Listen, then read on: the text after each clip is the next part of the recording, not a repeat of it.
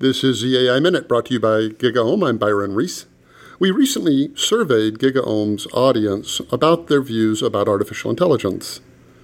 Our audience is primarily made up of business people who have an interest in technology, and I'd like to use the next several AI Minutes to explore the answers. The eighth question we asked was a follow-on to, is consciousness uniquely human?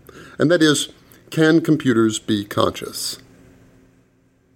The number of people who said yes was 20%. The number of people who said no was 35, almost 2 to 1.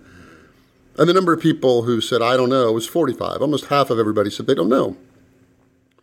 Now, the view that the universe is a completely mechanistic system, that we're all here as a series of kind of events that led from the Big Bang to here, that life evolved on its own on this planet without any intervention, that whole narrative of understanding the universe is held by about 18.5% of the people in the United States.